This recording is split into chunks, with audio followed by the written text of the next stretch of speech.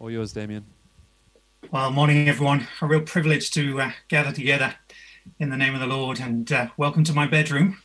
And I'm stood here in my slippers, but none of that affects the power of the word.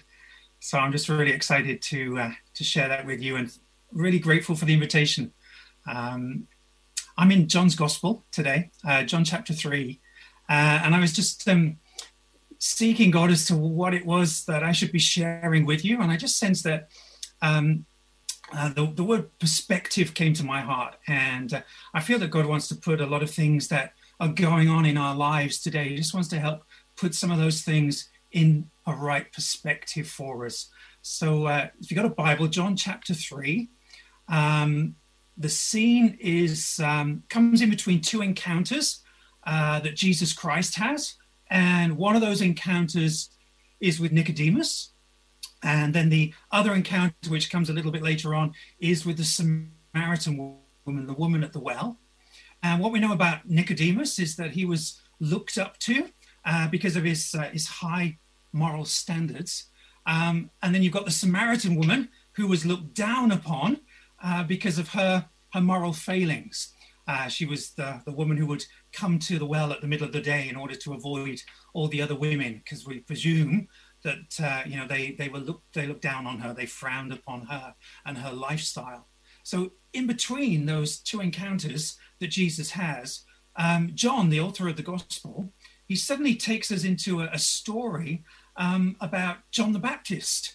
And I'm sat there reading my Bible thinking, why, John, do you stick a story of John the Baptist in the middle of these two great encounters that Jesus has? And one of the common things about Nicodemus and the woman at the well is that both of them, we know, were gaining their identity from their actions. And then we get dropped into a guy, John the Baptist, who has learned how not to take his identity from his actions. So let me get straight into the scripture. John chapter 3, verses 22 to 30, that's what we're going to be reading. It says this. It says, after this, Jesus and his disciples went into the Judean countryside, and he remained there with them and was baptizing. John also was baptizing at Enon near Salim, because water was plentiful there, and people were coming and being baptized. For John had not yet been put in prison. Now a discussion arose between some of John's disciples and a Jew over purification. And they came to John and they said to him, Rabbi, who is he who is with you across the Jordan, to whom you bore witness? Look, he is baptizing and all are going to him. John answered, a person cannot receive even one thing unless it is given him from heaven. You yourselves bear me witness that I said, I am not the Christ, but I have been sent before him. The one who has the bride is the bridegroom. The friend of the bridegroom who stands and hears him rejoices greatly at the bridegroom's voice. Therefore, this joy of mine is now complete, and he must increase, but I must decrease. So we're taken out into the Judean countryside. We've got Jesus and we've got John the Baptist, who are both baptizing people. And while all this is happening, we get into a discussion, and the discussion is all about ceremonial washing. You can imagine John's disciples stood together and having a conversation with John the Baptist. You know, we thought we were creating a new kingdom here, John, but more and more people are leaving us and our group, and they're moving over to join Jesus's group. So come on, help us to understand, what's the difference between Jesus's baptism? What's the difference between your baptism? Why are people leaving us? And that's the kind of tension, I think, that's going on here in the story.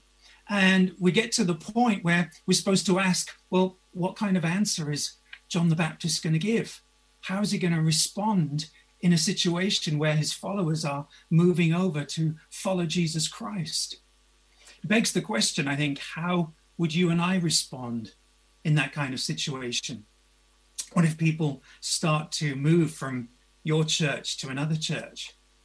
What if people prefer another small group leader to the one that you're trying to lead? What about when you've led someone to faith, taught them the scriptures, when you've modeled a life of prayer, when you've invested in them, and they turn around one day and they say, well, I don't need you anymore. You're no longer my spiritual hero. I've got somebody else that I can move on to and learn from now. I mean, it's not difficult to imagine those kinds of situations. They happen in all of our lives, right? But what about at work when someone else is more popular than you are? When their work seems more successful or more appreciated? I wonder if, like me, you feel that you're losing something in those moments. You see, back in our story, and the spotlight is shifting away from John the Baptist, and it's starting to shine on Jesus Christ. Now, for us reading the Bible, we kind of stand on the outside and we go, well, yeah, that's the way it's supposed to be, right? Jesus gets the spotlight. But John, he's there. He's living in the moment. And his friends, they love him. He's their teacher. They've got empathy for him. And so, they get a bit envious of Jesus's popularity. It says in verse 26, all are going to him. His followers, John's followers, they don't just say, people are going to him. They say, everyone, John, we're going to have no one left if we don't do something. I'm a parent, like I said, of 3 boys. As they were growing up, I remember that sense of purpose, that sense of value that I get when they'd come to me and they'd say things like, I love you, Daddy, or, I need your help, Daddy. It was great to be needed, great to be appreciated. Well, they're all teenagers now. And as teenagers, they're seeking their own independence. And the last thing they want to admit is loving Daddy or needing Daddy in any way. So that situation, that presents me with a bit of a challenge. Their desire to be independent can, for me, feel like rejection. My voice is no longer the authoritative voice in their life.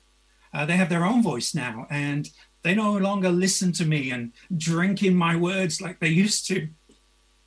There's moments when it feels like I've lost something, and how do I respond? I want to demand to be listened to sometimes. I want to involve myself in every decision they make, just so that I can feel useful, so that I can feel part of their life. Why? Because I want to feel useful and needed again. And those kind of situations, they reveal some kind of emptiness that's in my heart. I got 3 points for us today, like all good Bible preachers.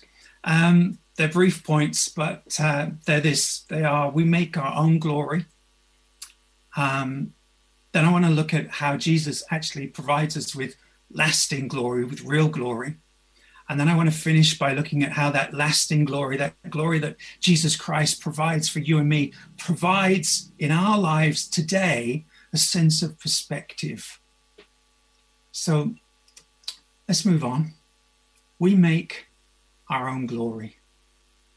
When John's followers came to him, they presumed he was worried about losing the attention of the crowd. But look at what John says in verse 29. Instead of finding a man who's worried about losing the attention of the crowd, they find John the Baptist feeling full, feeling satisfied. He says, this great joy of mine is now complete. I mean, where does that sense of security come from? Where does that stability in ministry come from? As people, we are, as humans, we're naturally empty of glory. Now, I know you and I may not use that language, and we may not walk around accusing people of being glory empty people, but what I mean by glory is that each of us has a hole in our heart. We're each desperately trying to fill it with something. Give me significance, give me honor, give me importance, give me a sense of worth. In a sense, that's what I was looking to my boys for. Give me that sense of value. Some of us shine a spotlight on our achievements in order to gain that sense of value. We say, hey, look at what I've done. Others, maybe you switch on Facebook and you start counting how many likes you've got, and it's, look how liked I am. I don't know what it is for you, but I know what it is for me in where I go to when I'm seeking to have that emptiness filled. And all of that works fine as long as you're part of the crowd. But what happens when you're cast out, when you're made to feel like an outsider? Where do you go for your glory then? I mean, we provoke, we envy one another, we make other people look small so that we can feel big. We don't change, we just criticize the world enough to convince ourselves that we are a little bit better than it or than them or than that group. When our hearts are empty of glory, we start to envy one another. I compare myself to you, and because you're a little bit more beautiful than I am, I want to be like you. Why does that happen? Because your beauty makes me feel like I'm less than I should be. So back on those Resound calls, when all the guys would be on from the different churches across Asia, and then Mark would click onto that Resound call with his, 6-foot-long beard, and I'd be feeling a little bit less. I'd be feeling a little bit inadequate. All the rest of us guys have got, this kind of scale, this kind of size, and John and Mark comes on with his long beard. That was all right until he shaved it off, and then he went from looking like 10 years older than me to looking 10 years younger than me, and I still feel a sense of inadequacy, all because I need to feel something in my heart. I need to feel my value from somewhere, my importance.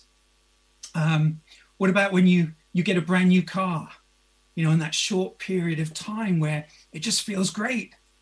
Then one day you stop at the traffic lights and somebody draws alongside in a bigger and better car and you don't feel so great anymore. Why does that kind of stuff happen? Because we're all seeking to get our glory from somewhere, sometimes by comparing, sometimes by provoking, by envying, by criticizing. And look what Paul says in Galatians. He tells us to keep in step with the Holy Spirit. Why? What's the point? Keep in step with the Spirit so that you do not become conceited. That word conceited there actually means so that you do not become full of self-made glory. And when our heart is desperately seeking that self-made glory, we inevitably, according to Paul, end up provoking and envying each other. Now, we don't see that in John the Baptist in this moment. So where's that stability? Where's that security coming from? Because I want some of that as well. John, he says in verse 27, he says, a person cannot receive one thing. I think that gives us a clue into the heart of John the Baptist. John knows the followers he received were there because of God. He knows the reason why people are leaving John and going to Jesus is because of God. In other words, it's not connected to his ability, to his fame, to his glory, to his attraction. He's disconnected himself from those things in such a way that he can just say, a person cannot receive anything unless it's of God. Nothing can be taken away from me unless it's of God. John he's secure in who's in charge. He goes on in verse 29, and this is where I move to my second point. He goes on to say the bride belongs to the bridegroom. The friends of the bridegroom who stands and hears him rejoices greatly at the bridegroom's voice. Therefore, this joy of mine is now complete. So who's the bride? Well, we're the bride. Who's the bridegroom? That's Jesus Christ. And John sees himself as the friend of the bridegroom. In other words, This is my purpose, says John, and I'm happy with it. You know, he must increase, I must decrease. I know my place. It's the only way, I think, to stop the conceit, to defeat that sense of insecurity as we decrease our desire for self-made glory. So we release ourselves, we give ourselves the freedom to just shine the spotlight back onto Jesus Christ. You've got Nicodemus, the encounter with Jesus. Prior to this, you've got the Samaritan woman who had her encounter with Jesus after this story, both of them gaining their identity from their actions, from what they do and the way they live. Yet the writer takes us to this story of John the Baptist, a man who, instead of going to the crowd for significance and approval, he goes to the bridegroom.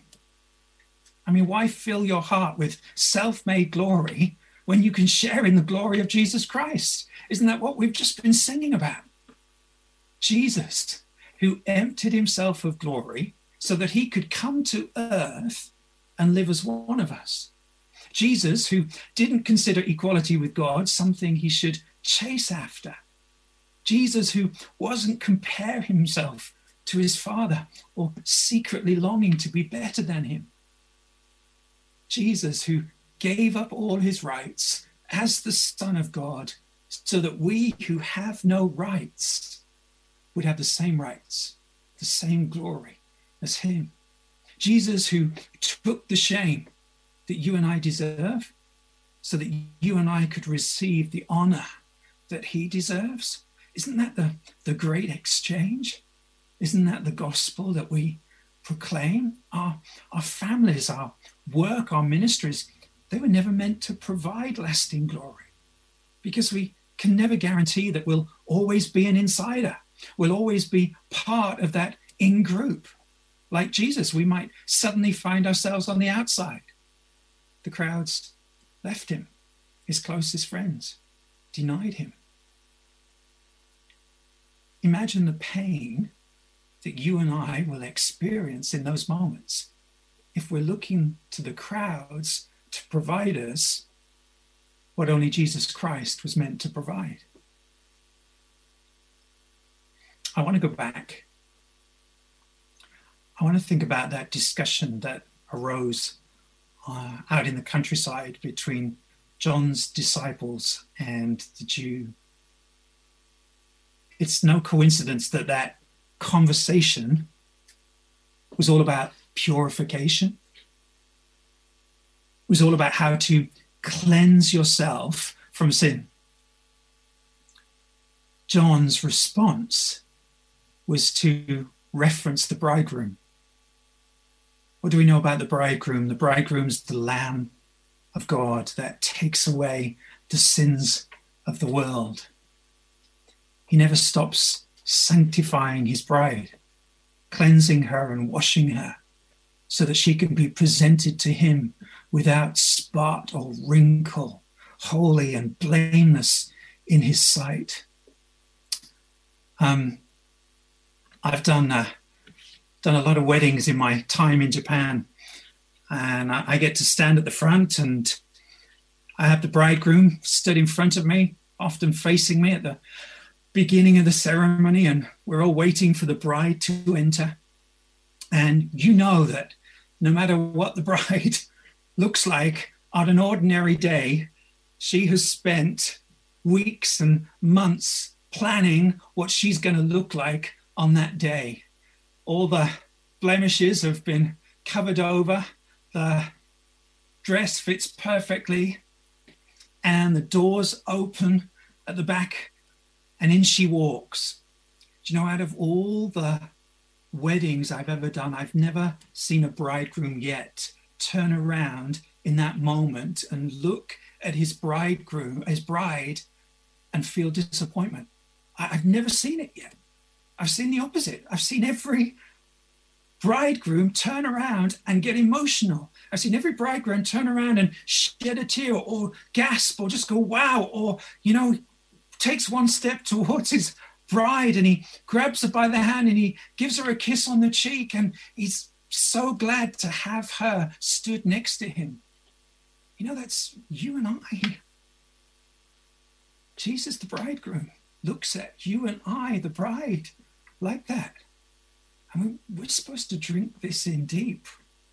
We're supposed to not just know this in our heads, we're supposed to taste it and know that it's good in our hearts.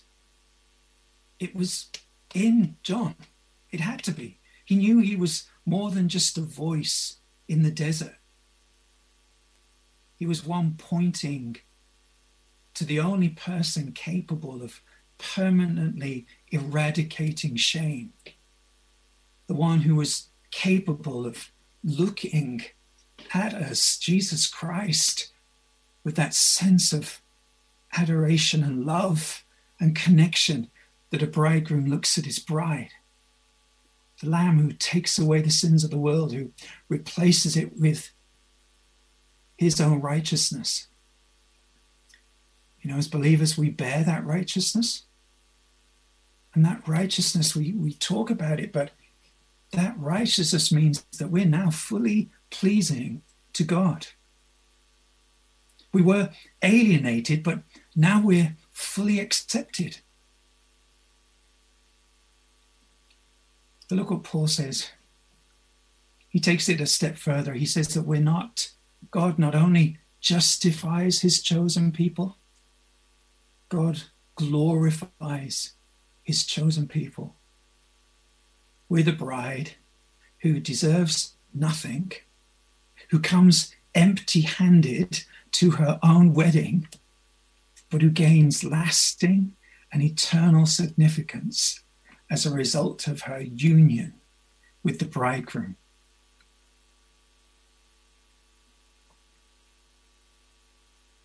You have to love the way John writes his gospel.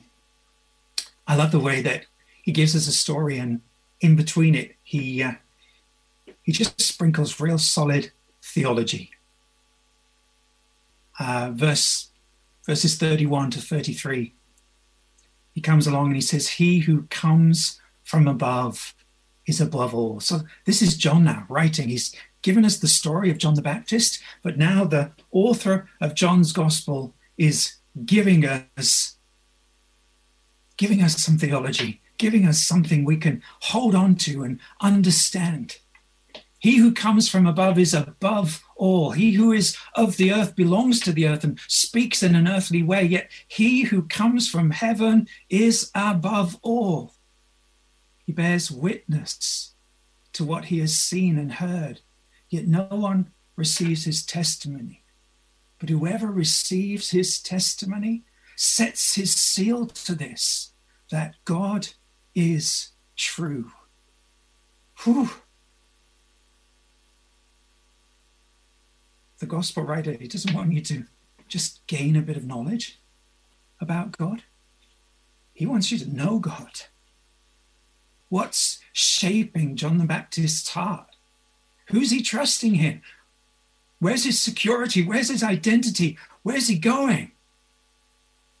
It's in Jesus Christ, the one who comes from above and is above all things. Whew. I know I need that perspective in my life.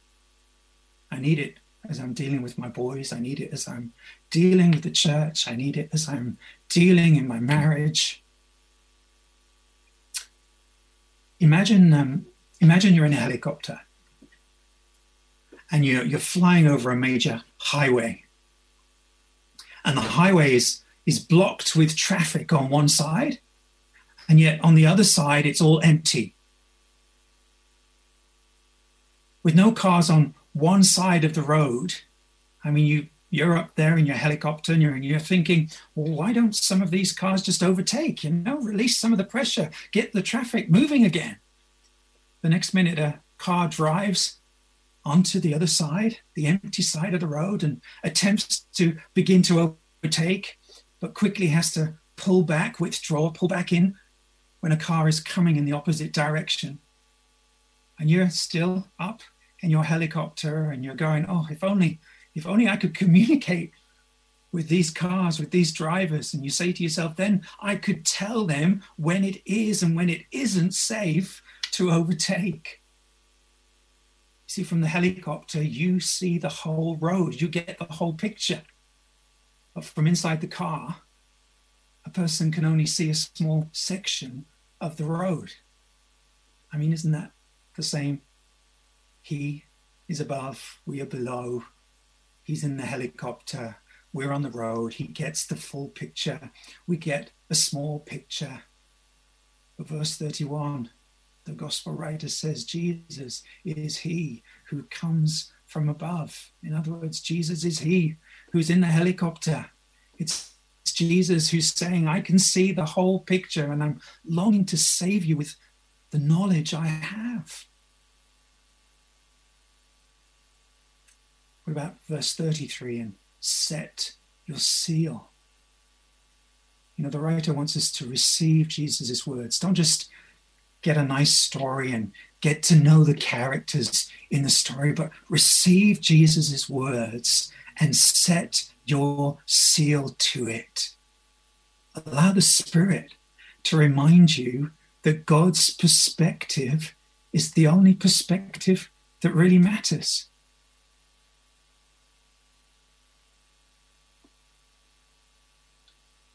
Wow, I forget that.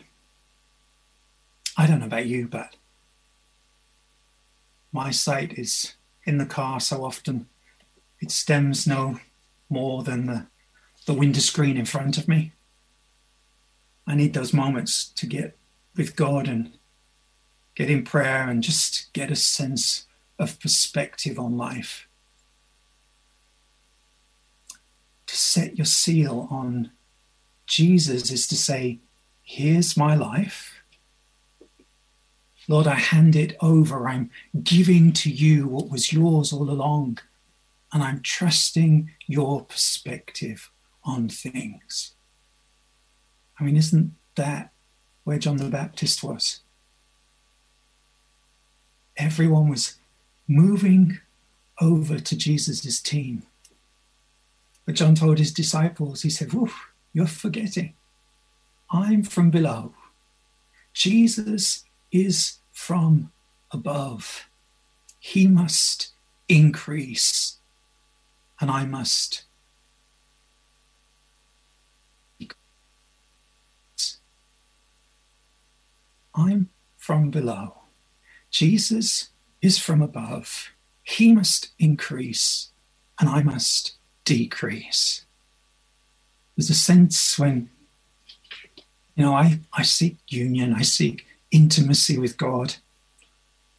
I love it when I feel him close. But there's a sense when sometimes that leads me to bring Jesus down to my size, leads me to have him next to me as my equal. And that's when life gets difficult. That's when the perspective on things gets messed up. I'm from below. Jesus is from above. He must increase and I must decrease.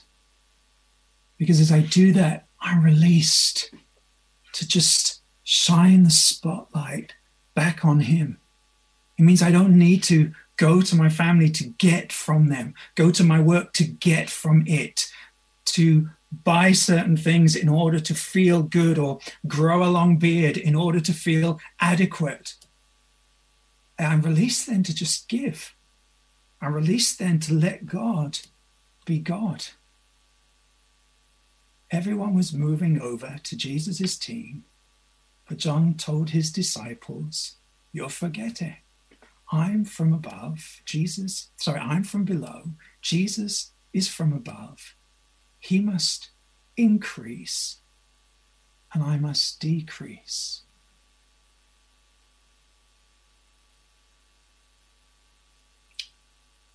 I just want to read those words again. They're up on the screen, 31 to 33.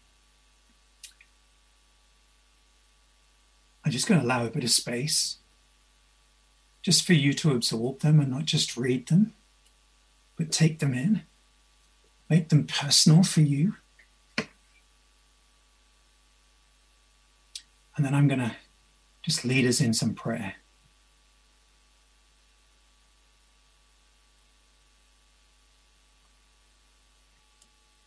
It says, he who comes from above is above all. He who is of the earth belongs to the earth and speaks in an earthly way. He who comes from heaven is above all. He bears witness to what he has seen and heard, yet no one receives his testimony. But whoever receives his testimony sets his seal to this, that God is true.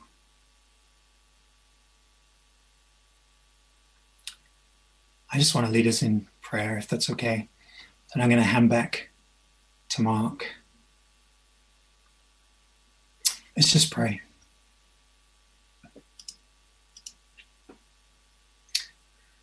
Heavenly Father, just help us to bind ourselves to your Son, to set your seal upon him, to set our seal upon him. We recognize that sometimes we enjoy your blessings, but without surrendering to your lordship, we get our perspectives mixed up sometimes. I just ask that you help us to increase our capacity to sit under your will, Lord, to rest under your will, to follow even when it's costly, and not to chase after those things that we don't need to fill our hearts with. I ask, Lord, that as we read your word, that you'll help it to dwell in us richly, to cut through to the marrow, to provide sustenance for our soul, that we may set our seal to it, that we may hold on to it as firm, as true, as solid, as unchanging, just like you are. I pray, Lord, for any, Lord, gathered with us, Lord, today who are struggling with a particular situation, Lord. Lord, any who feel that they are losing out, I ask, Lord, that through your Spirit, you just confirm in them their identity, Lord, what was accomplished for them on the cross, Lord, where they stand with you, Lord, that they've been gifted your righteousness, Lord, that they are acceptable in your sight, Lord, that you look upon them just as the bridegroom looks upon his bride upon a wedding day, Lord. Father, I ask that you fill them to the full with a sense of who they are in you, who they are in Christ. Lord, and I pray, Lord, that fullness will just enable them to let go, to allow the spotlight to shine on others, or to allow the spotlight to shine back on you. Father, we want to be your servants. We want to be your people that bring glory to your name, Lord, not glory to our own name. We want that sense of peace, stability, and security, that freedom that releases us as you've promised in your word. I just ask these things, Lord, and I ask your blessing upon this church. And I thank you for it. And I thank you for the work they do in your name. I ask it in the name of Jesus Christ. Amen. Amen.